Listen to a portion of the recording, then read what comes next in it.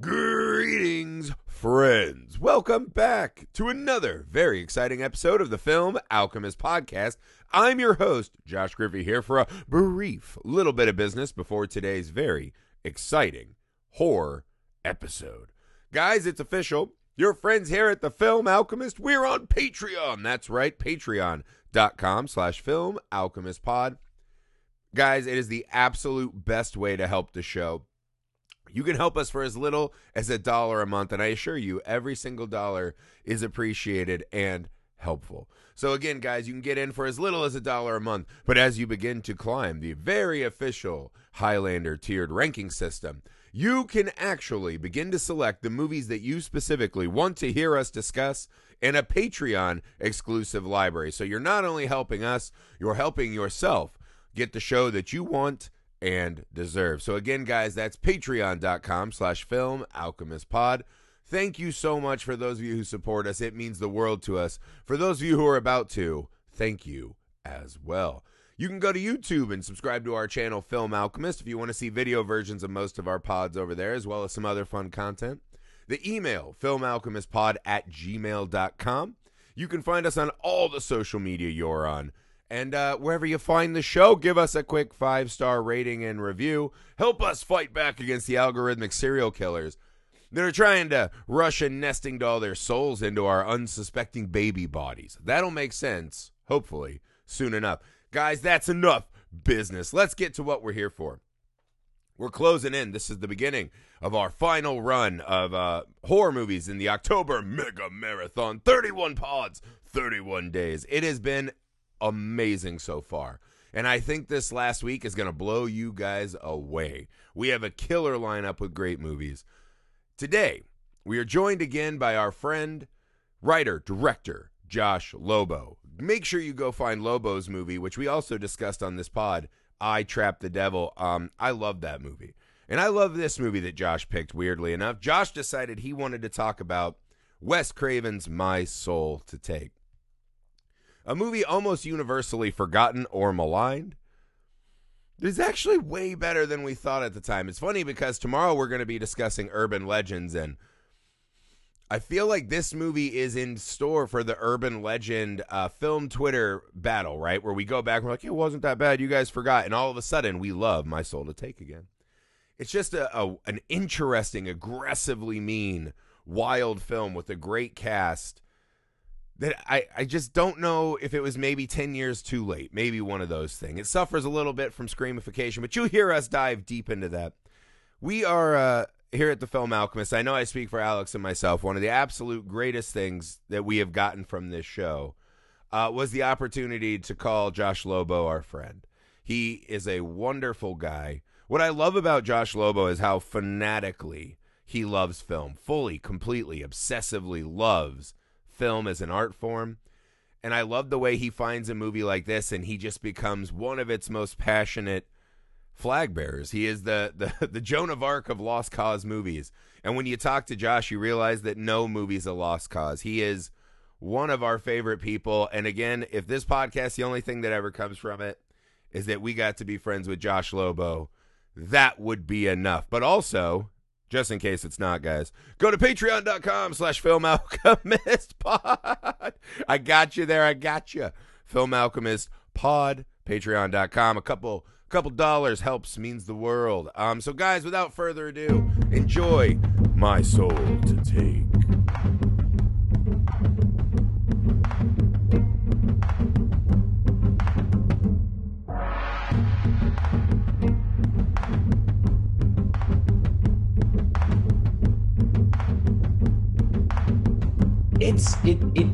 It's so weird, and like no, like I said, I all my friends went to go see The Social Network, and I just was like, I don't give a fuck about I can tell by the box office numbers from that weekend. So I went to see this, but I saw it in 3D. Yeah, it was like one of those like Wes Craven 3D shit, and like rewatching it the other day, I was just like, I can't remember like what was 3D in this, like nothing, you know. I read it was post converted in 3D. I'm like, what was going to be 3-dimensional about this movie? Could the vulture? Perhaps the vulture. Just the condor and the fist.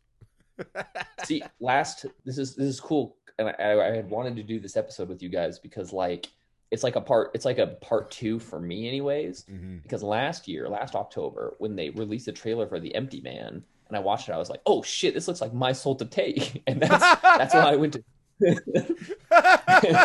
And so I drove to like another town in like a snowstorm to see The Empty Man the opening day, and it was awesome. But I was like, fuck yeah, like this weird disregarded movie cinematic universe. I just love the notion that your friends wanted to see Social Network, and so now you've angrily become like the prophet of My Soul to Take. Because I will tell you up front, I don't know that anyone else has ever mentioned this movie to me in public, has ever asked if I've seen it, let alone want to record a podcast about it. Nope. So take us back as you had forsaken your friends in Zuckerberg, right? Yeah. Which makes you look really forward-thinking now. True. What about My Soul to Take makes it so memorable and fun for you all this time later? It's interesting because it's like I just think it's like a really vicious movie. Like it's a really mean. Yes. I mean, I love Wes Craven, and like I love Scream. It's like one of my favorite movies of all time. And this one it sort of feels like in that same Scream universe, but it's like it's fucking mean and it's batshit. And I think that gives it merit where, you know, a lot of people have kind of discredited it. Plus it's also like it's like really competently made. Mm. Like when you watch, like we were just talking about a movie that came out earlier this year that I like genuinely think is like incompetent. It's just horrible, like terribly made.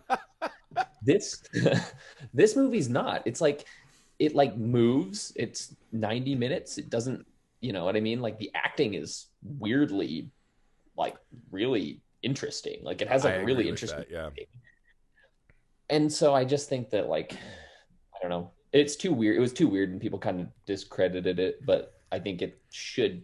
I don't know if it's good for reevaluation, but I like it. So yeah, and when you asked us to do it, I had sworn I had already seen this and liked it. When I realized I hadn't, I started kind of Googling, and I was worried, right? This is a reviled movie. Not just hate it, but either you forget it or you hate it. And I watched the movie, and I don't get it, right? So I see what you're saying about this kind of being like in the Scream universe, right? Yep. And I honestly think that is one of the curses of this movie, is it's, when stacked up against Scream, it's not as sharp as Scream is, right? Pretty much across the board. But it's still kind and it's kind of doing this meta thing a little clunkier than how Scream did. But if you take that element right, take that element back and step away from it, I agree with you. I thought the cast was actually phenomenal. All of the teenagers are really fucking good in this movie. I liked the setup with the serial killer with the multiple souls personalities. I like the idea of this kind of never-ending trauma for the town and these kids. There's kind of a weird supernatural element that is kind of an icing coating on this, but doesn't necessarily manifest in the ways you think. I actually found myself really enjoying. Like, I understand why to some people it's a little clunky and this and that, but I think to your point, there's just a lot of good stuff happening throughout a lot of this movie. Alex, what did you make of My Soul to Take on your first watching?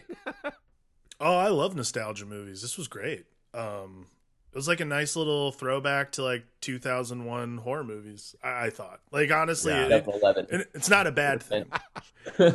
Oh no, this is like straight out of like 2001, 2002. Like, and again, like I don't have a problem with that at all. Like, I can't believe it was made in 2010. Like, to me, this just feels like this felt like a 90s movie to me. Yeah, for sure. This feels like something that would have come much earlier and not been released the same weekend as The Social Network.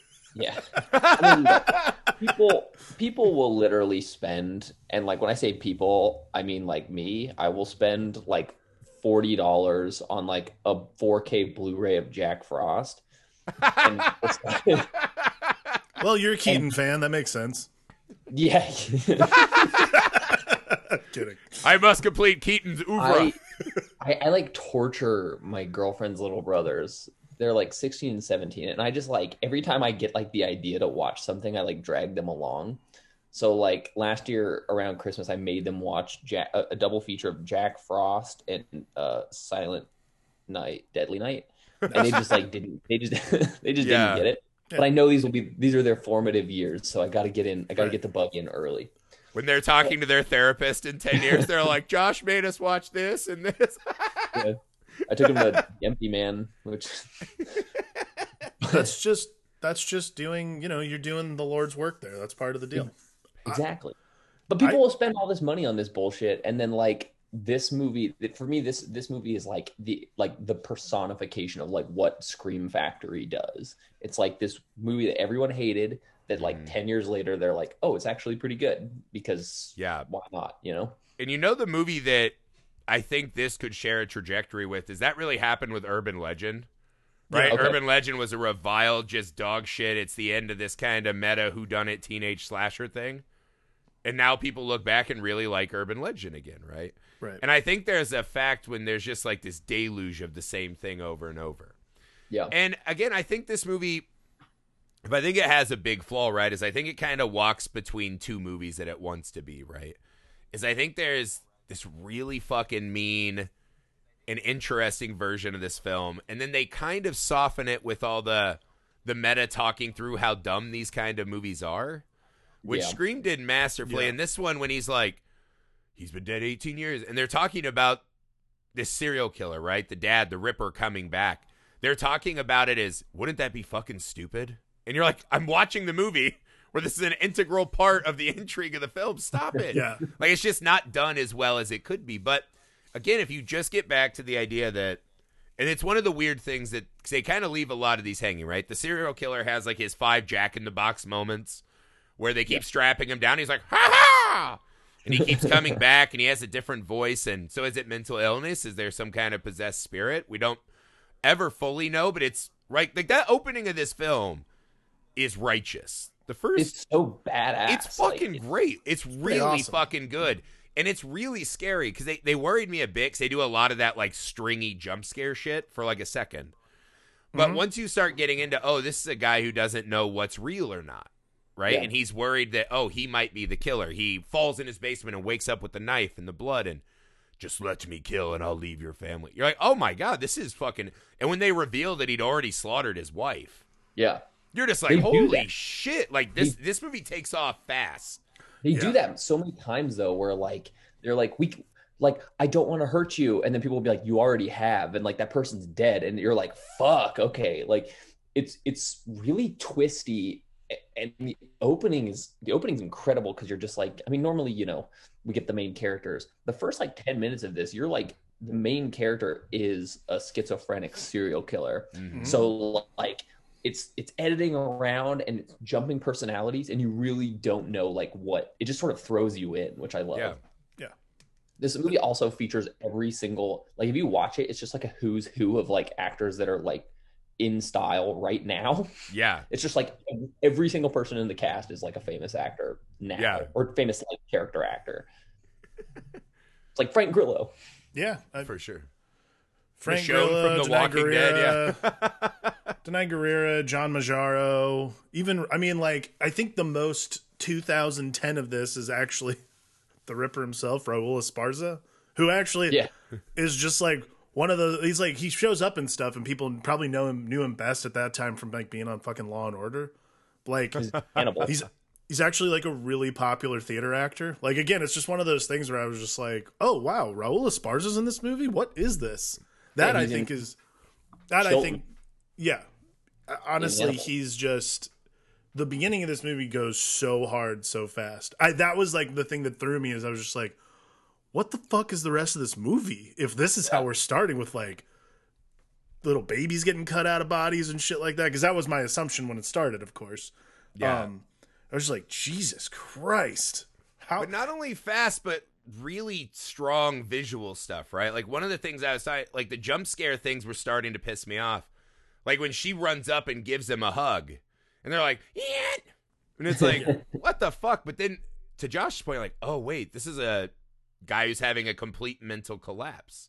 That hug to him might be rattling the serial killer body. Like, get away from me. And so, okay, that's actually a pretty clever decision to add, right? And so once you get past that, this isn't how I think this movie normally plays, there's really good stuff. I like the little girl just telling the cop, like, get off me. So now we're in this, does this soul jump? Like, you know, the guy gets the gun and just starts laying waste to cops and doctors. What the fuck? Yeah. But I like that it's all happening in this happy home, right? Because the question you're left with from the opening is, how the fuck has he kept this thing in check and built this really nice life with this, you know, wife and kid and family? And so there's all this terror built in, right? In a way that feels odd. And I don't know if I would be honest if I said I love the 16 years later, right? I don't know, but I do like horror stories about the trauma of something bad and how it never fully leaves. What did you make of the time leap, Josh? I mean, I think it's just a natural thing. I mean, like, I think movies have like sort of stopped doing that as much. Yeah. Or like these giant time leaps, but like, you know, it doesn't bother me. It's a story about like the kids that were born on the day, you know, that he What the fuck was that about? I thought that was going to pay off and manifest. Did I just miss that? Well, it did. It was basically like all of the teenagers were born on the day that he died, and each one of them was like the personified version of one of his personalities. Now, that's what I was wondering. So is that something that these kids took upon themselves and crafted because they've had to live with this their whole lives? Or do we think there was actually souls, bits of souls in them?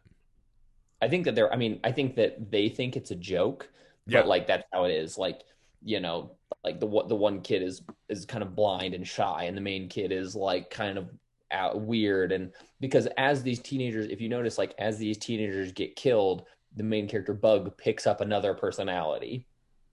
Oh yeah, okay, I see what you're saying now. Because I thought they were playing. Because again, I think the supernatural in this film is played very strangely. Yeah. I think if I had a beef with the movie too, is that they do a lot of that classic horror movie cheating of the era, where the kills are just insane if we're to believe these are normal human kids. Like there's a scene, this is going to make me sound like a bad dad, right? But when he kills the blonde girl in the woods, so she's laying flat on her back, lifts her up by her neck, and is somehow ripping and gutting her to where blood is pouring out with her feet not touching the ground, right? Like a Darth Vader thing. So I called my 6-year-old into the room. I was like, hey, Hunter, lay on your back. So I grabbed him by like his neck and shoulders gently so as not to hurt him. And I was like, on their way. Yeah, I was like, phone down, listeners. Whoa, time out. My wife was in the room. Yeah. So I lifted him up. Just like, how much strength would it take to lift a 6-year-old off the ground and hold him up like that? And it's fucking almost impossible with a 6-year-old. And so I was like, there has to be something supernatural. But it just manifests in really strange ways. What did you take of this souls and the connection of the kids to the Ripper, Alex? Well, Griffey, I'm not sure if you're familiar with the Harry Potter series, but it's all explained there. I don't understand what the problem is. I don't They're all Horcruxes? Okay, my bad. No, I mean, like, to me, it made sense. Like, maybe I missed it. Like, again, like, it was just one of those things where, like, 16 years later, I'm like, cool. These 7 kids, I'm like, no one else in the world was born that day. Is that what's happening? Like, absolutely no one else. But there were 7 premature babies in one ward. I knew that. This was more just like one of those things where I was just like, got it. So absolutely no other children were born that day in the entire world. He doesn't want to spread himself too thin. I guess not. I mean, I don't know. I don't know. I mean, like, Voldemort did a great job. He was good. It's clever. Like, I mean, that's all really I can say about it. It just seems like a clever idea for a premise. And then, like, as time goes on, as kids start dying and Bug starts taking on these, it's a really nice red herring through the movie. Yeah. Obviously. But, like, for me, it surprisingly works. And I'm not into this kind of shit normally. Like, the movie was fine. Like, but that kind of, like, bit seems so like cutesy a lot of the time, but maybe for me, because the beginning is so dramatic and like so brutal. It's brutal, but not only that, but like brutal, and then just like literally explosive. Like, you're just like sitting there like, Jesus Christ, this fucking ambulance just flipped over. What is happening in this movie? And then we get here and I'm like, I guess I'm just locked in for whatever. So for me, it worked really well, and not in a way that I thought it was going to be like not interested at all. Like, moving forward, these kids fit like very specific archetypes. And yeah, there is this like meta Scream thing going on that, to be honest with you, yeah, Wes Craven's not as strong a writer as Kevin Williamson. So like there's a lot of this like really not workable meta material about like what it's like to be in these kinds of stories. But all of the actors are so, actually, like, honestly, all the performances of these kids are so good. Like, I didn't care after like a minute. Like, again, it works very well for me, to be honest with you. Shockingly good young cast, right? Yeah, and I normally hate actors this age. But if you think about it, like, all of these actors have gone on to have like really, because we can look at this 10 years later, like all these actors have like pretty like prevalent careers besides like one or two of them. Yeah. So like Craven was good at casting, but what the movie does is it's very sincere. Like Craven, you can feel that Craven thought that this was going to be like the next Nightmare on Elm Street or the next Scream. It doesn't feel like a botched job for me. It feels like, he was like, here is the next horror hit. And then it didn't hit, but like, whatever. Right. Yeah, I think that's the thing too, though, is the stuff in the movie that really was way better than I expected. Where I really liked those moments between Bug and his friend, right? What was the ratty kid? Joe. Alex. Or the actor, or the Alex. Yeah, I have a ratty Alex friend. I should have remembered that. Yeah, you got a ratty Alex. But I liked their bond, right? That thing where they were talking about pretending to be a man and what that takes, like it or not, we're men. I thought there was really good repartee between them. I thought that was really good. I liked the relationships that were forming, right? Even with Penelope, who talks to God, there was like a charmingness to them when they were all together. Sorry, did you purposely just mispronounce Penelope just because? Yes, I've always pronounced it that way since Nacho Libre, and I'm not going to stop now. I'm not going to change my ways. But yeah, I mean, but it's just this, I thought the cast was great. Even when they added the dumbest subplot of the movie, which is his sister Fang, who's essentially a mafioso of the school. Yeah, what the hell? It's so dumb, but then you're like, it's just kind of unusual enough that it feels like something that probably really happened. It reminds me of Twin Peaks. The way everyone acts just reminds me. It's like a slasher set in Twin Peaks. And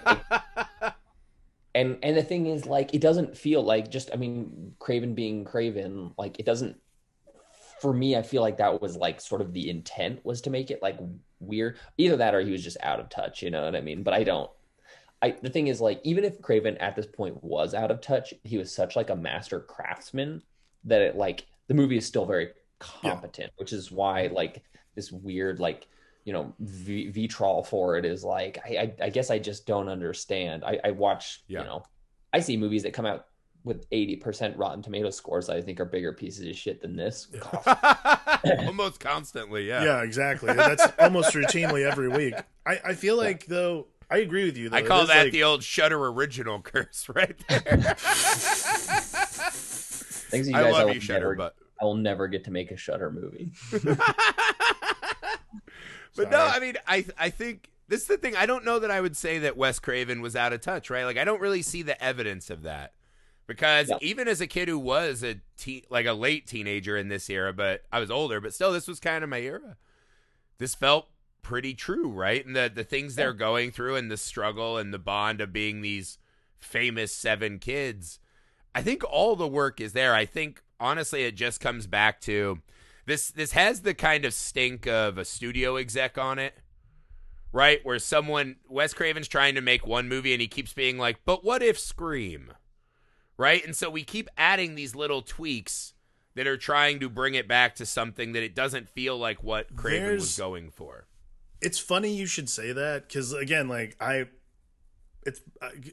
I started the movie, I was like, the first company logo that comes up is Relativity Media, which is like I used to work for them. Like it's the famous thing in the business is that Ryan Kavanaugh, who was the CEO of Relativity Media, said he had the formula, which was apparently this. And I hand a guy, like I remember talking to people who worked there about it. Like it's literally like a plug and play formula on an Excel grid where literally it was like, put in these 5 actors, these genres, and this will tell you how much money you'll make in this movie. So it's funny that you say that, because like the first time when I bought the movie to watch it, I was like, this poster is fucking dog shit. Like I was like, this poster looks stupid as hell. Like it's like, oh, look at these 7 idiots walking towards the camera. Like, fuck this. Like, there's nothing about this that looks interesting. But when you say there's like this formula, but when you realize that they're associated with it, that to me, I was like, oh, that's what it is. Because like Scream has all the actors lined up in their poster, and they put fucking Drew Barrymore, even though she's in 5 minutes of the movie, on it. Like, there is like a level of formula that does have this exact stank on it. Like, hey, we still need some of this stuff. And like, I know you want to make like your movie, Wes Craven, but we need to like make enough money. And like right now, our plug and play formula says that while your movie is good, this movie would be much better if we had X amount of jump scares or whatever other, like, because it does feel like this competing thing the whole time between what Wes Craven is trying to do and then a little bit of like studio interference in some ways. Yeah, well, it feels like the movie, to Josh's point earlier, where he's trying to make a more emotional Friday or Nightmare on Elm Street, right? So this is, what if the ghost of Freddy Krueger was just something that we carried in us and other people's way they viewed us and expectations and this and that? And that's a fascinating idea for this movie, right? And then if you layer in that there are actually these soul transferences, because Bug is clearly seeing spirits, ghosts, souls, whatever the fuck. And they are manifesting enough to where they're altering his decisions and behavior, right? So there is a supernatural element. Yeah. But I think it all springs from they really let the young cast play the emotions out and the grief. And so I feel like that's where all the best stuff is, and that's the movie they want to do. I agree. And they just were throwing the reins on him, right? A little bit, yeah. And generally in like slashers, like all of the teen characters are played like assholes. In this one, it's like you get that they're all kind of pieces of shit, but they all get I mean they are, but like they all get like this like brief moment of like empathy or something else. Like you know Alex is beaten and the religious girl is insecure and the popular girl has a crush on the weird kid. So like you all get like they all have like a little bit more depth, I think, than just like stock slasher characters. Yeah. And then they're brutally murdered. Yeah, I was gonna say, except for Brandon, who's just a crotch dog. Yeah, he's just a rapey crotch dog. Yeah. He's the only one. But yeah, even for the most part, like one of the scenes I found myself really adoring was I liked the Fang reveal, right? That she was his sister. Yeah. And she gave him this rocking horse, right? And that the nurse had adopted that. There's some real deep family psychosis shit going on in that moment. Yeah. And just her being like, you know, I was the terrible reminder, even though I lived through him trying to stab a hole in my door. And you were the fucking miracle, right? Even though now you look like him and you're acting like a crazy person. I thought that scene was great. Like when he chases her down and he's like, tell me, and she just beats the fuck out of him. Yeah. I love that shit. Yeah. It was great. But that's what I mean. It's so mean because there's just no one in this film that escapes just about as horrible an outcome as can be imagined. Right. And the Ripper is so brutal. I mean, once he kills Brandon and then he goes for the girl and he's just like, now where did I leave my bitch? It's just like, fuck, all right. Like there is no, and that's another thing that I like, which really, you know, it feels Wes Craven. Like the violence is not sanitized. Like, and I think the reason I ended up going to see this, if I can remember correctly, when it came out, is I remember seeing in the trailer when you, I'll always remember the character's name is just Jay Chan, and he gets like fucking brutalized on the bridge. Like I remember thinking that was like really cool imagery. Yeah. But it's fucking gnarly. Yeah. Well, that scene I love too because it added this fun little extra, you know, storytelling mythology bit when he's like, my grandma always said spit off the bridge. Yeah. And so he does it, and I was like, oh, that's kind of a cool superstition. And the moment he does it, he's like, I spit. As he just gets fucking mauled and just tossed out like trash. You're like, oh, so this is one of those no one's safe no matter what they do flicks. It really is. It really is. They kill everybody. Yeah, and again, there's some classic cheating, right? Like the way they're cutting together to make it look like certain characters are doing this and that. And the fact that Ratty Guy did it, even though the dude in the Slipknot outfit is at least 1.5 feet taller. Yeah. And you're like, right on, man. Like, if that's the biggest gripe, like, so be it. You know? But I just thought it was cool, man. Like, when he's stalking through their house, and you're like, oh, it's going to be Fang now, right? And then he comes out and kills Grillo, and Fang pulls him in the oh, okay, it's going to be this kid now. And they actually did a pretty good job of keeping me guessing who it was going to be. So, while not like the most elaborate whodunit, the intrigue was there. So you're still a little thinking while you're just getting mauled with this violence. Even like the Penelope girl who gets it at the pool. Yeah. I think that was the one where I was like, this is just matter of fact, not even fun violence now. It's like just fucking rips her throat open. That one was fucking brutal, man. Brutal. Particularly that one.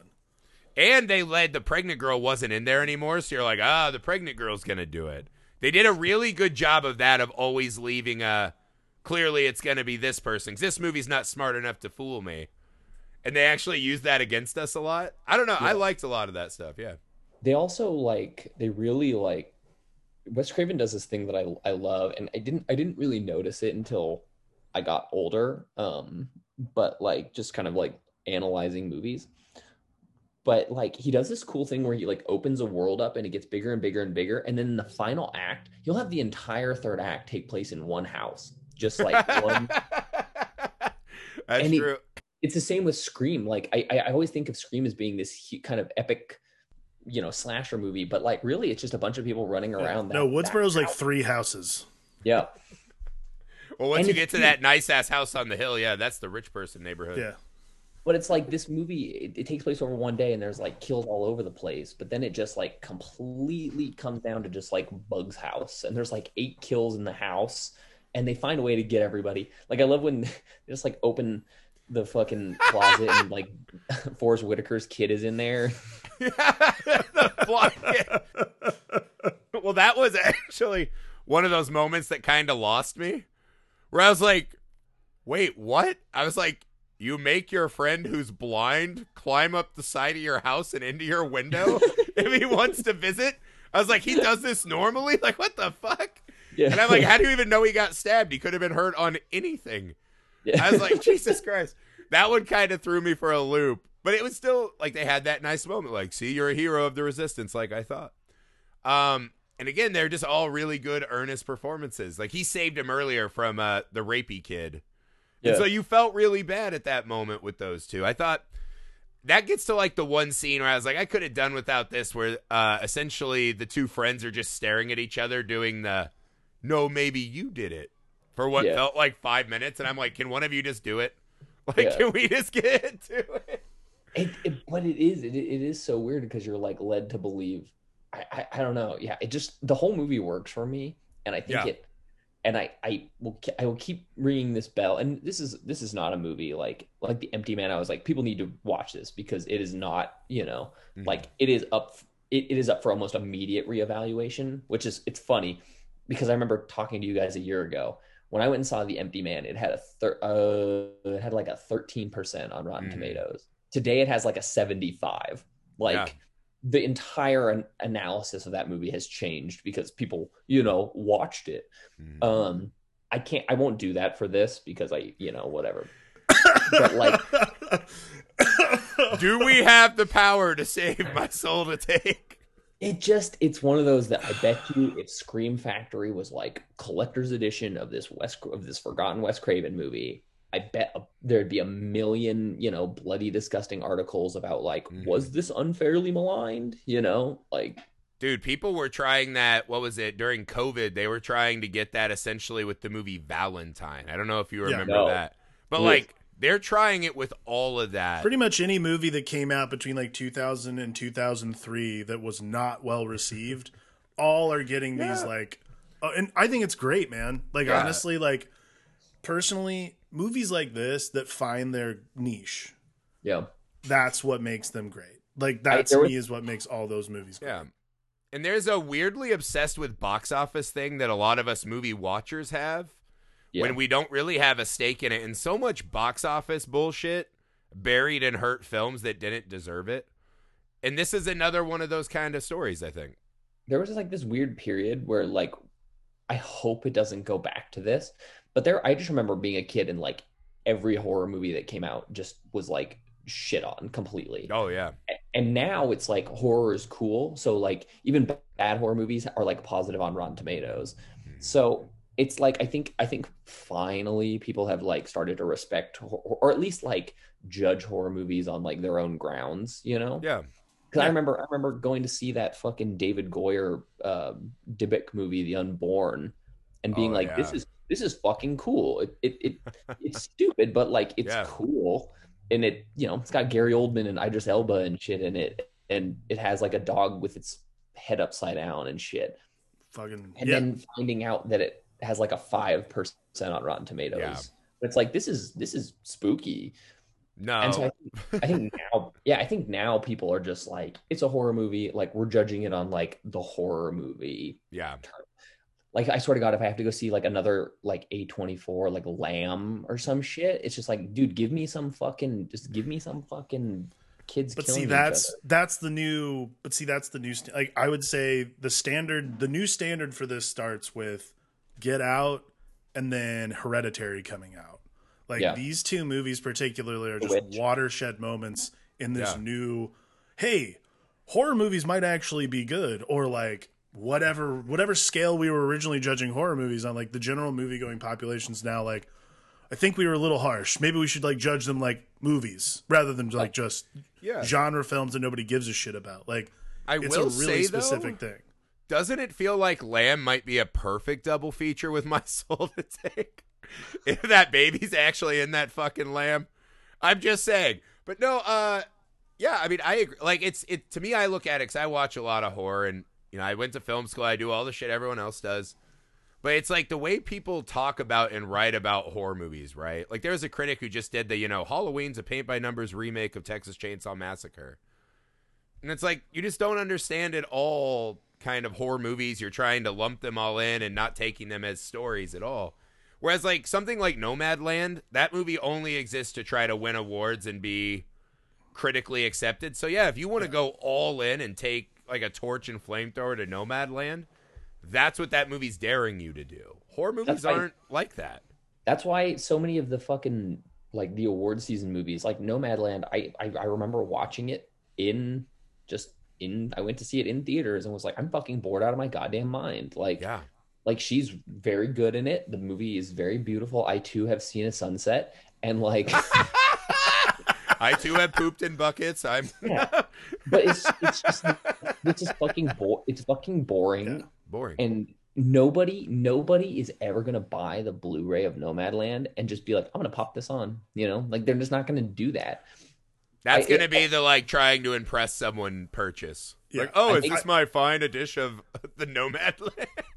Yeah. Like, something we keep running into this month, and, like, we've talked about it, I feel like every show is, like, the burning passion people have to make things. And, like, Nomadland, movies of its ilk, which feel, yes, there is certainly, I'm sure there's passion to get a movie like that made, but, like, they do feel like movies that are made to come out in November to win an Oscar. Like that's the point of making those movies. And not to knock Chloe Zhao, she's an incredible director. The movie looks wonderful. Yes, like that's great. But these movies particularly, like horror movies, and we just talked about this for another pod that comes out this month, but like the amount of passion you have to like will a movie into existence, and Josh, you know better than any of us, is unmatched. It's unparalleled. It's almost insurmountably quantifiable. So like to me, when movies get made, and particularly horror movies, it's never like, well, and look, it's the easiest one to look at them a lot of the time and go, well, it's a cash grab movie. But it's such an unfair thing for a lot of movies that come out that are like this, which is like, it's not a cash grab. Like Wes Craven was on a 5-year hiatus before this movie came out. He didn't have to come back. Also, he had all the fucking cash by the time this. Yeah, he made his money. This movie doesn't devolve to like teenage cheerleaders in the shower. No. You know what I mean? Like that kind of stuff. This isn't a movie that's just going for the cheap one. No, This, and again, I mean, there is this argument in the horror community about, is horror still fun if it's this mean-spirited? Yes. And I personally think it is, man. I like my horror movies to be mean-spirited, probably more than the average.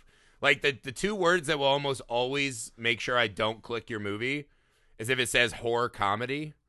I will almost never select to watch that film.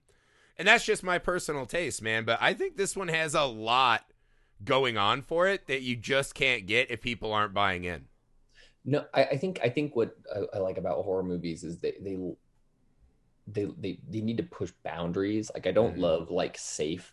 Like I'll use this as an example, and I really enjoyed this movie, but you know, last year, what was it, Freaky? Yeah, which I think like it doesn't feel. One, I think everybody that made that movie did what they set out to do, and like Vince Vaughn is fucking great. So I'm not trying to dog on this, but like at no point do I ever feel that any of the characters are in danger, or like do I feel like a sense of like, oh shit, this is good, something's gonna happen.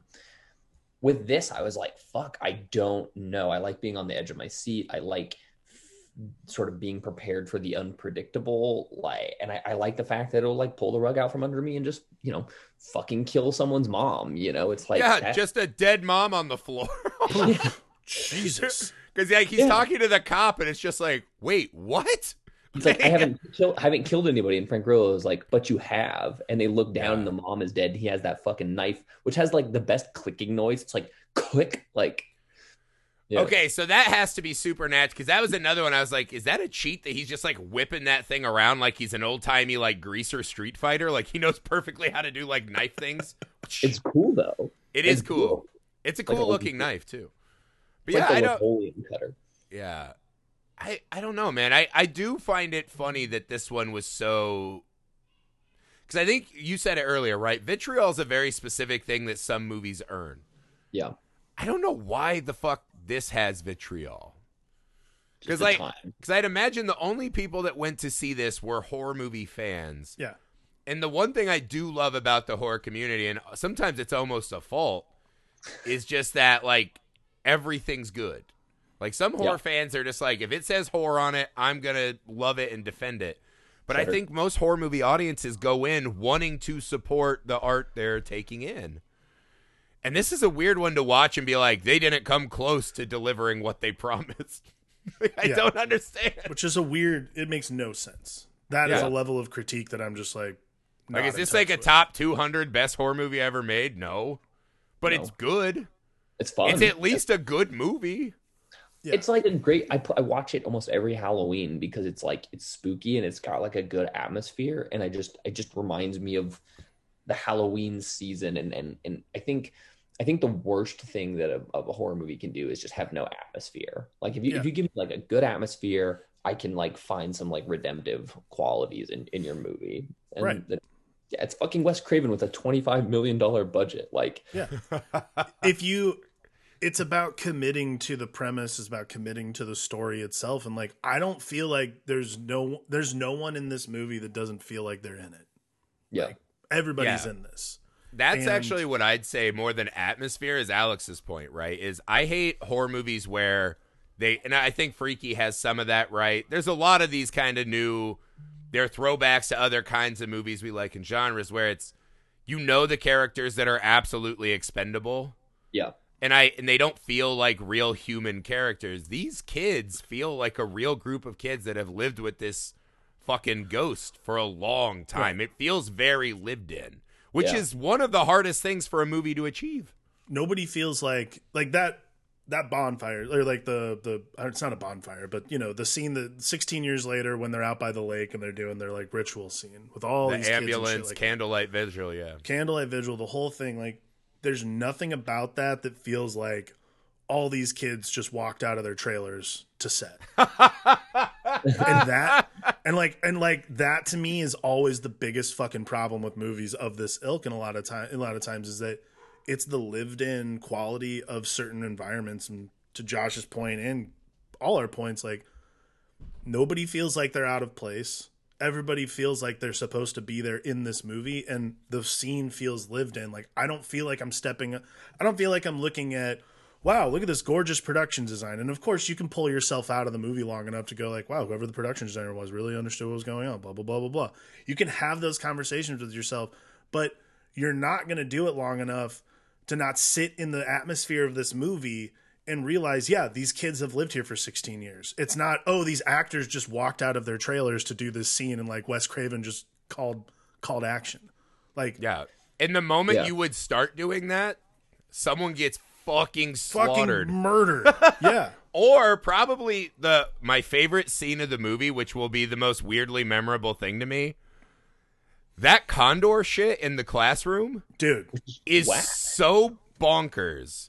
And the way they film it and the way they present this in a movie that's pretty grounded in a kind of sad, kind of barren reality. This is such a flamboyantly aggressive, strange scene. It's so mean. It's captivating, so mean. Though. Yeah. It's what again, like, this is the thing that's crazy to me. What teacher? That man had lost complete control. At the fucking end, the teacher's like, good job. Like, what the fuck, man? Well, no, he gives him a hall pass. He's like, just go out in the hall. Dude, literally, but it's crazy. Also, with that is just like the fucking dialogue is insane. When the Ripper kills, which also the Riverton Ripper is a fucking cool name. Yep. But when he when he kills the jock and the jock's like, I'm going to be a dad. And the Ripper's like, fuck your fucking unborn child. It was just like, whoa. I mean, were we not all on Team Ripper when he's like, who would you like to say one more thing to? My unborn son. I'm like, oh, sure. I bet that's the one person. Or like in the beginning when like the EMT like fucking brings him back to life. What did he say? Like, Ephron's badass. No, Ephron kicks it. But this is so, because the EMT dialogue at the start of this, the guy who just looks like Tugboat, the pro wrestler from the 80s. Yep. And he goes, oh, don't worry about the mom. She's way dead. And I think he at one point goes, they think Elvis is dead too. And then he EpiPens the guy. And it's like, what is happening? And he has another, I can't remember, because like there's another weird one in the ambulance. And then his partner gets stabbed. They flip over. The cop runs up and goes, is everyone okay? And the EMT goes, fuck you. It's like, what? That guy was bringing such a weird deeply energy. Human moments coming from that EMT. That guy was like the bringing out your dead, like, I'm so sick of this fucking job. Or like when the religious girl Penelope is fucking talking to Bug and she's like leaving him, she's like, pray for our souls, Bug. And he's like, what? And she's like, if it gets too hot, turn on the prayer conditioning. I'm just like, what the fuck? Who talks like that? But it's cool. It's like, it's clever. And yeah, I thought they were setting her up for something freakier. Although it's almost scarier what happened to her. Yeah. But when she's in the woods and she just wouldn't stop looking up and talking to God, I was like, there's something very off with her. And they present her kind of away from the group and almost this like it might just be solo. Because we watched all those Exorcist movies, but I was like, is this possession? Is this going to happen? Like this? Well, she's it's weird in the movie about the serial killer with the myriad of pinata souls. Yeah, that were like, I think this religious girl's the scariest shit in the movie so far. Like, I was a little weirded out. Honestly, the more I think about it, like, and it sort of just came to me because I was trying to think, like, what did you guys see Malignant? Yeah. Okay, cool. This also big Malignant energy. Yeah, this reminds me of like an Argento movie. It kind of feels like an Argento, like a teenage Giallo, but like without the forceful callbacks, because it is. Yeah. It's like a whodunit. You got this crazy ass knife, like you got the gloved hand. Yeah. Well, also it's just Argento was notorious for just. He literally had no respect for the human body or life. Like, no. And maybe he did, and that's why he was able to show it. But, I mean, just so viciously mauling humans in Argento's works. And this definitely, you know what, that is funny. There is kind of a Malignant Giallo vibe to this now that you mention it. But, like, a sincere one. Like, I love Malignant. I think that movie fucking rocks. But, like, that movie is totally, like, I feel like that movie is sort of like making a joke about Giallo. Like, it's a little tongue in cheek with it. Yeah. Yeah. I mean, and the thing is, like, it was the best thing to fucking see in a theater. My theater, and I saw it in a theater that was pretty full when she's like, I am adopted. And it's like, and it's the fucking that slow pushing. Dude, my fucking theater just went wild, dude. People started laughing, and I'm like, okay, yeah, you know what you're in for now. Yeah. That scene gave me Garth Marenghi's Darth Places vibes. If you ever saw that old parody show, and you're like, they know exactly what they're doing in *Malignant*. Yeah, they were on it. I love *Malignant*, and like, I love that it's such a non-franchise starter. Like, I think James Wan knows exactly what he was doing. Like that, they're not going to make 20 *Malignant* movies. It's just, I don't know that I'd rule it out. I would be shocked if we don't at least get a *Malignant 2 announcement pretty soon. I feel like that could be coming down the pipe. HBO Max basically paid Warner Brothers the budget of all of the movies that they showed. So like every single movie that has come out in theaters, the funny part is because they're all underperforming, every one of those movies was in the green before they came out in theaters. Yeah. Including Dune. Yeah, I mean, I think there are realities of this world right now, and we're just gonna have to get on board with that. Yeah, I actually had a great time. I thought *Malignant* was really fun. I actually had it was one of the only movies where a lot of people I knew were talking about it when it came out.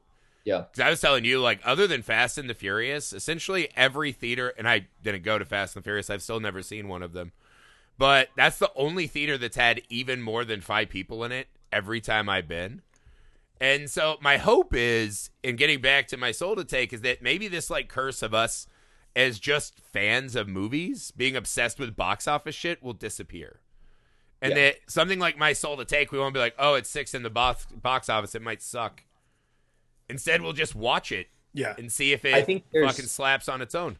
I think there's this need, though, and like, I know you were talking about it before we started recording, but like, I woke up, I'm like a fucking diehard, like my entire life, I've just like loved James Bond.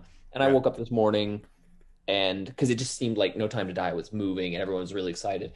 I woke up this morning and read that it was sort of performing disappointingly, and I got a little down. I think movie fans get really concerned with box office because box office translates to people watching things. Yes. And me, as someone who loves, like, I love it deeply, I want everyone else around me to love it too. So when something underperforms, it's like, oh, okay, well, like, it feels a little isolating, like I've been telling everybody, I'm like, we got to see No Time to Die. It's the fucking James Bond, and finding out that, people might not care. Like, people, James Bond, these epic fucking movies, made 60 million. Where last week Venom 2, which is like a colossal piece of shit, made almost 100 million. It really so much is so bad. And it's just like, well, okay, like I guess I just don't understand why. And so, like, box office translates to that. And I think people want to think that's true, but I don't think it is. Like, if Bond was on my TV right now, I would have already watched it in my underwear having coffee. It's hard to carve out my 3.5, 4 hours in the middle of the day with 2 kids. Yeah. You know what I mean? To go watch a man have the life that I wish I had. You know what I mean? Like, but that's why, because I think there is this cool thing that Netflix does, and My Soul to Take would be a great Netflix edition. Yeah. But there's this thing where these movies that got lost, they hit Netflix, and all of a sudden they're like top 10 on Netflix for 3 days, and you're like, that movie's total viewership is just increased by that. They trend 1 on million Twitter. %. Yeah. And then there's a conversation again. And I think people forget that when I was young, the only one of probably my top like 5 to 10 favorite movies I ever got to see in a theater was Jurassic Park. Yeah. I saw Jaws on TV. I saw Star Wars on VHS.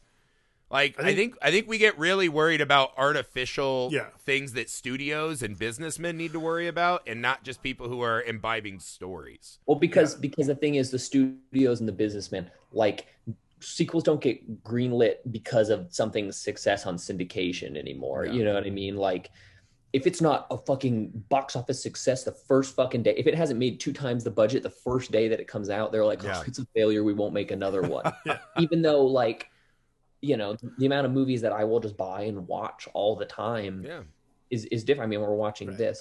The problem with Netflix is because it's an algorithm and not a fucking DVD shelf, you lose things. Like, there's like 6 horror movies that came out in the last couple weeks. Like, there's someone at your house, and I just watched that one. It was fantastic, actually. I really liked that one. I feel like talk about another just vicious fucking teen movie.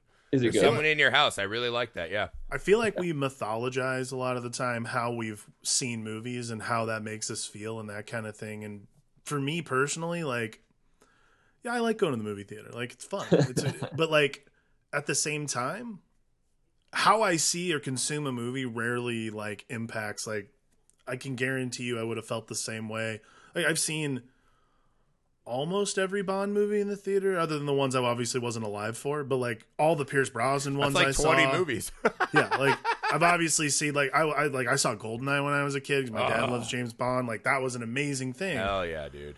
However, every time after that I watched Goldeneye, it didn't change my experience. It was like that was still very cool. Like, well, imagine what really made GoldenEye the most famous was that fucking Nintendo 64 game. Yeah, exactly. Because people played that game and it blew our minds. And we're like, now we have to go watch GoldenEye. The consumption of this material and like My Soul to Take, I think, is a great example of this. Like, I did not see My Soul to Take in the theater, but like, no one did. Evidently not. I did. Except for Josh. Except for Josh the Lobo. only guy. But like, I also my saw consumption the of it. My consumption of it, I guarantee you, had I seen it in the not only Lobo, you saw it in 3D. It got post converted to 3D. Oh right? my god, that's right.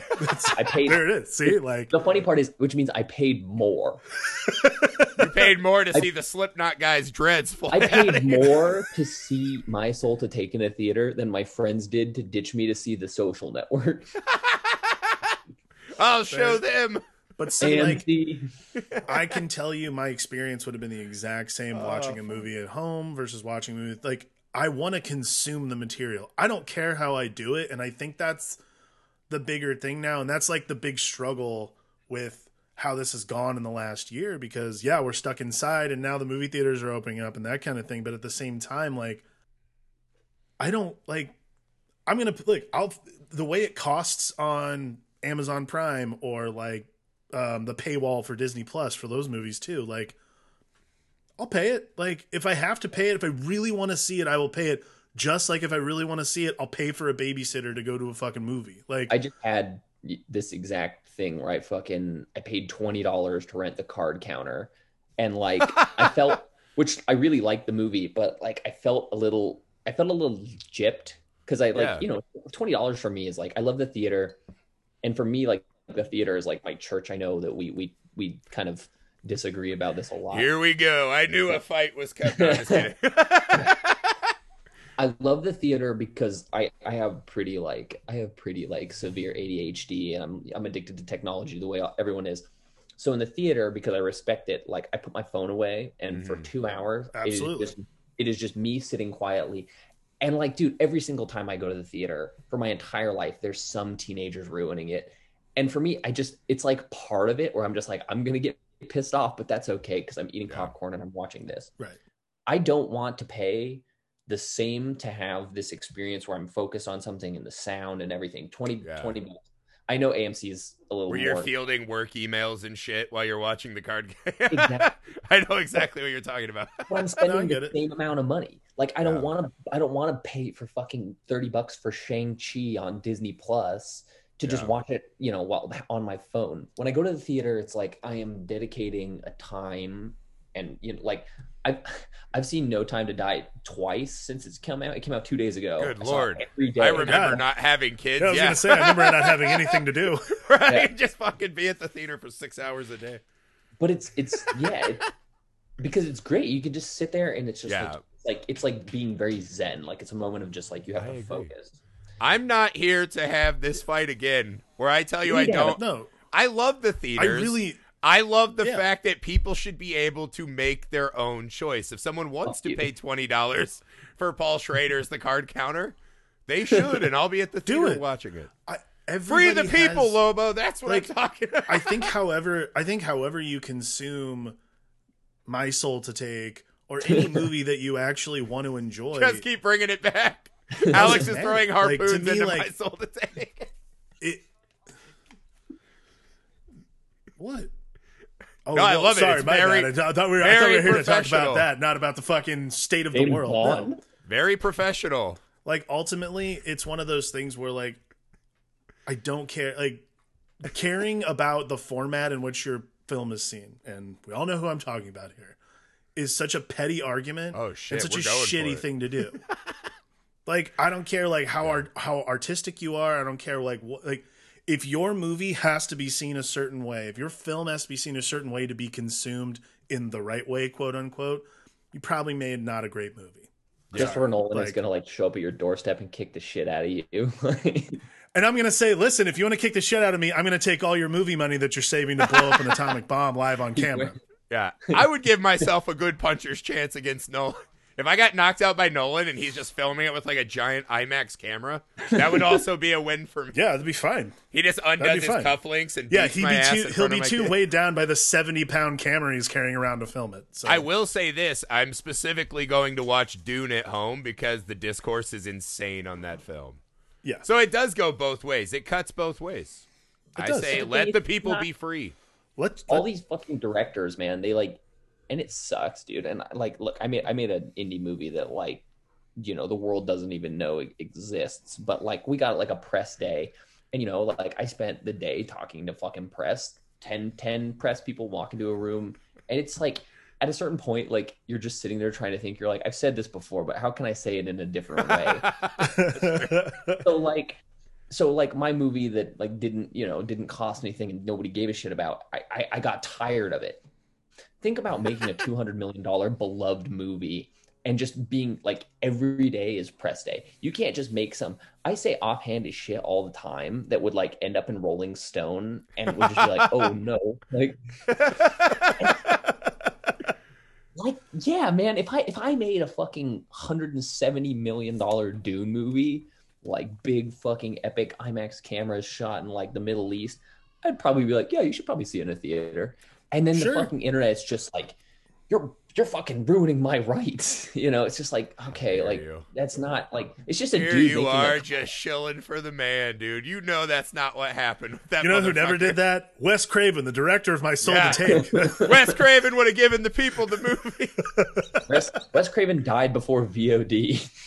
Oh. Wes Craven was a man of philosophy. He would have definitely been on the side of the people. Not claiming his movie's a speedboat in a bathtub. Like, you must see the serpent in the rainbow. What an absolute douche. What an absolute... I mean, that is the douchiest shit. I'm sorry. The speedboat in the bathtub analogy? Yes. I mean, that is something that only a guy who's so rich and disconnected from the world would be like, this analogy will drive my point. Yes, of course. Everyone understands speedboat. That's like eating caviar off of the wrong cracker. Wait, what? What are you fucking saying? Stupid bastard.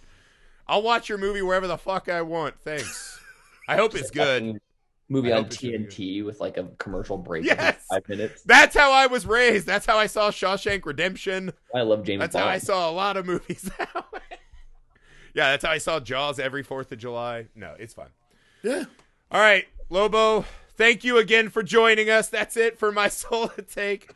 Make sure to go watch Josh's movie on your TV personally. No, Dune. Yeah, Dune by Josh Lobo.